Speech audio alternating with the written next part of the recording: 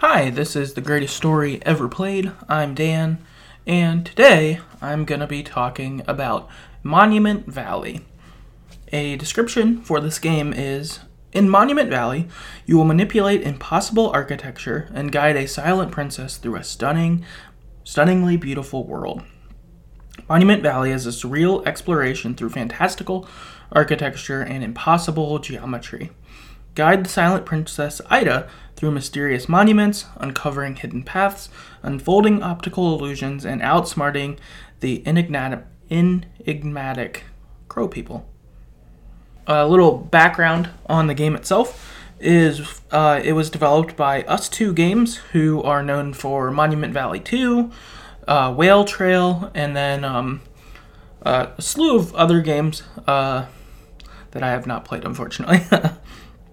Another piece of background is Ken Wong left Us2 Games after creating Monument Valley and went and left and started the studio called Mountains, who is known for making the game Florence, which I covered on the podcast about a year ago. Highly recommend Florence. I would say good decision on their part, on Ken's part, to start a new studio, because Florence is super cool. And Monument Valley was plenty cool as well. So definitely a creative person to keep an eye on, I feel like. Last kind of background thing is just kind of a fun piece of trivia I found out while researching the episode, which is Monument Valley actually appears in an episode of House of Cards. I guess that it was maybe showed up on the background or something in it. I haven't watched House of Cards, but I thought that was pretty cool, just that this game showed up in there. That's pretty neat. Cool. All right. Well, with that, I will get into kind of the review recap section. I guess, for that matter, I guess this is a little less traditional than some games that we recap because it's a puzzle game. So the game consists of 10 chapters of puzzles. Each chapter has a variety of puzzles you'll do on it before it will kind of send you to the next one. And as mentioned in the description, you play as Ida, and she's doing these puzzles, and periodically you will get some text that will show up that will say a little bit. So the first few chapters are basically just getting you sort of used to the game, various puzzles that involve manipulating the environment. So it might be like you have one piece that can move that's shaped like an L, and you could like turn it and use that to get over to the other side where you can press a button that will cause something else to happen, and so on. That is largely what a lot of the puzzles kind of are like, and then as you play through the game, they get more complicated. But after the first few chapters, Ida encounters an oracle, and the oracle tells you about how Ida stole from Monument Valley and asks, "Why have you returned? You stole from us in the past," kind of thing. And so you sort of get this mysterious, okay, what's going on here? Who's Ida? Who are these people? Why are these puzzles happening?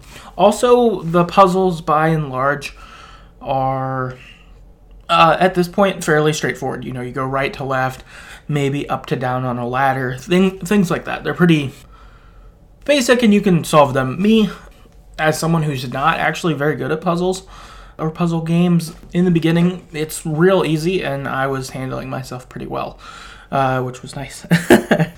Then, a little after this, you get introduced as crows, as obstacles.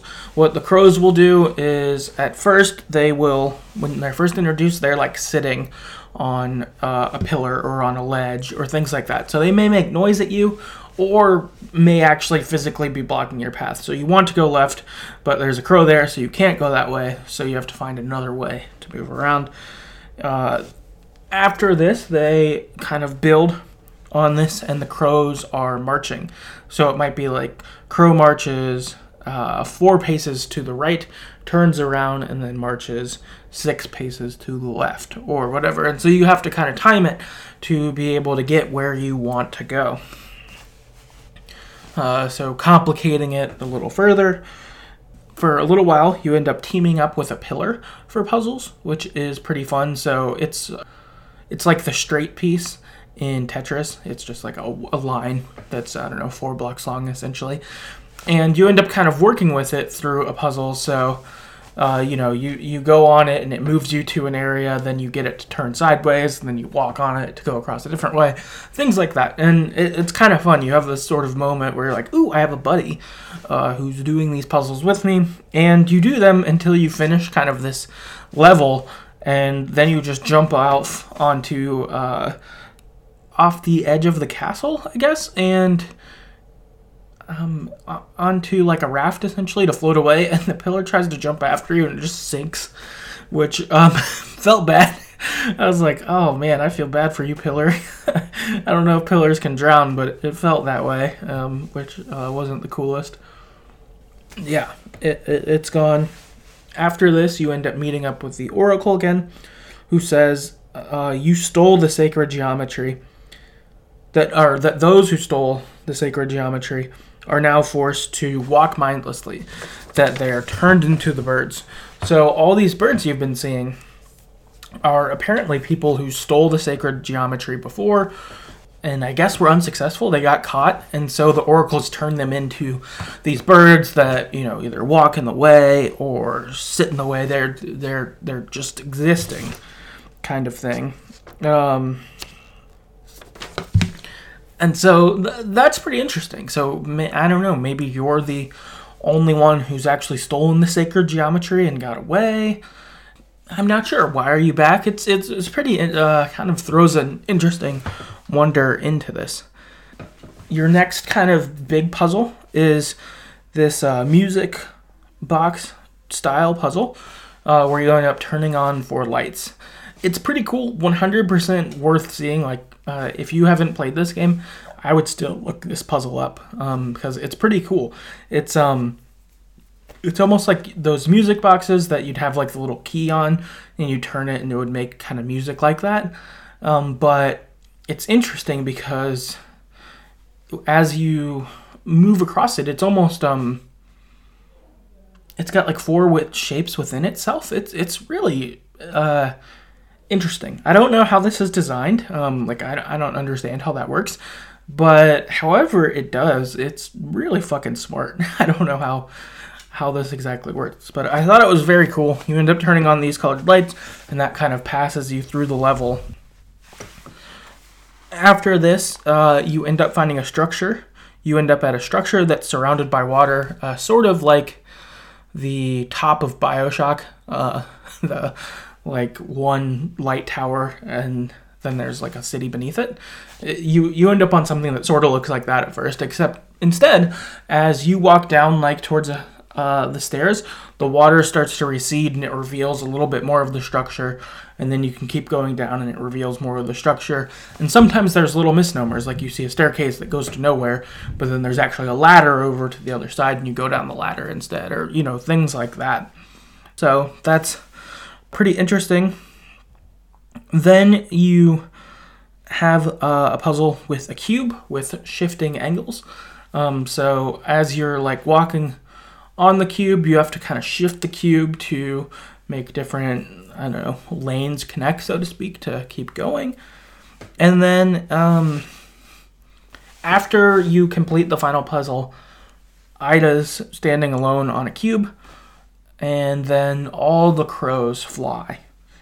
Or all the crows show up. They all walk over. And then a cloud comes above you and a beam goes down. And it turns one of the crows into a red bird. And it flies up into the air. Then the beam starts shooting down more, or the cloud starts shooting down more and more beams. And all the birds, all the crows are turned into different colors, blue and green and yellow and so on. And they all fly up into the air. They're all in the air above you. And you're just standing where you are. And then a crown comes down. It lands on your head. Then you turn into a white bird. And then you fly up. And then you and all of the birds fly away. Game over. Okay, so moving to general thoughts I have on this game. One is it reminded me a lot of Journey. I can only imagine that was a major influence for them. The character actually looks pretty similar. This game is much smaller, so it does look different, but the character looks similar. Idaho reminded me a lot of the main character in Journey. How they looked. Also, the game has a very similar feel. Aesthetically, it looks similar. The music, it's all kind of that spot. I think if someone likes Journey, they probably like Monument Valley and vice versa. It would be, I think, kind of strange if someone really enjoyed one but did not enjoy the other. But it's cool. And I enjoyed that. It was nice to kind of get a feel of something like this. I thought that the design of how the structures changed to cause new puzzles was amazing. It looked really good and was also really clever. There were so many things where it's like, oh, you can't go that way, but then you'd shift what the screen looked like, and then there would be a path, and different things like that. So it really played with your environment, made you move the environment to do things. Really, really interesting. And unfortunately, I don't think I do it quite justice just talking about it. I think instead you should play it. I think with this too, it's a very low cost, I would say, to playing it. I think the game's an hour to an hour and a half, so it's pretty short. And I'm pretty sure I bought it for a few dollars on my phone, maybe like $3 or something like that. Super cheap. So I feel like with that in mind, definitely pick it up. I think that it's a worthwhile experience. And also, I have an old Android, so it's not like you have to have a new or nice phone or anything like that. It's like I don't have anything crazy. So you would almost certainly be able to play this on your phone. And then last thing is most of the puzzles were pretty easy, which was a big plus for me. Near the end of the game, it got harder, and I definitely used a walkthrough near the end because I couldn't figure it out. But probably like the first half of the game, I was figuring out the puzzles pretty easily on my own. Or if they were a little harder, I could still figure it out. And that was really nice for me. I mentioned it earlier, but I'm not a guy who likes puzzles. I'm not a puzzle game kind of person. I'm not typically good at puzzles and don't think that way naturally or whatever. And so I don't tend to like them or do well at them. And so this was pretty refreshing to get to enjoy puzzles and just how it worked. I thought that it was just so smart in how all of this went, and that designing this probably took a lot of thought, and pulling it off as like, I don't know, top tier kind of move to me. Pretty impressive for sure. Yeah, that's sort of my thoughts. Lastly, have a little bit of listener feedback to wrap us up. First is from Pogo on Twitter, who says, the game is awesome. Monument Valley 2 is even better. Those nice folks gave it away for free during quarantine. So that's pretty cool, I guess, early in quarantine. Monument Valley 2 was free. I missed that, so that's too bad. But hearing Monument Valley 2 is even better. Definitely going to put that on my wish list. Would like to pick that up. I thought that this game was plenty enjoyable, and if it's improved upon, even better. That sounds fantastic. Next up, we've got Some Nights on Twitter who says, I don't like playing games on my phone, but when I bought this some years ago, I enjoyed it so much. Totally agree. I'm not a huge playing games on my phone kind of person. I much prefer my console, whether PS4 or Switch, either one. I really prefer those to my phone, but will play phone games occasionally, and this, of course, being one of them. And yeah, I had a really good time with it on my phone. I think, too, just being a phone game, it was cheap, as I remember. I think it was $3 or $2, something like that. I don't think it was more than $5. And so that's cool. Super worthwhile in that regard for sure. And then lastly, I have Tales from Waystone on Twitter says, I love that game to pieces. It makes my little UI/UX designer heart sing. I believe it. I can only imagine how much someone working in user interface would love this game. And yeah, it's truly incredible pulling this off. I wish I knew more about the technicality of games so I could appreciate it more specifically. But totally cool, really, really enjoyable. Really pulled that off.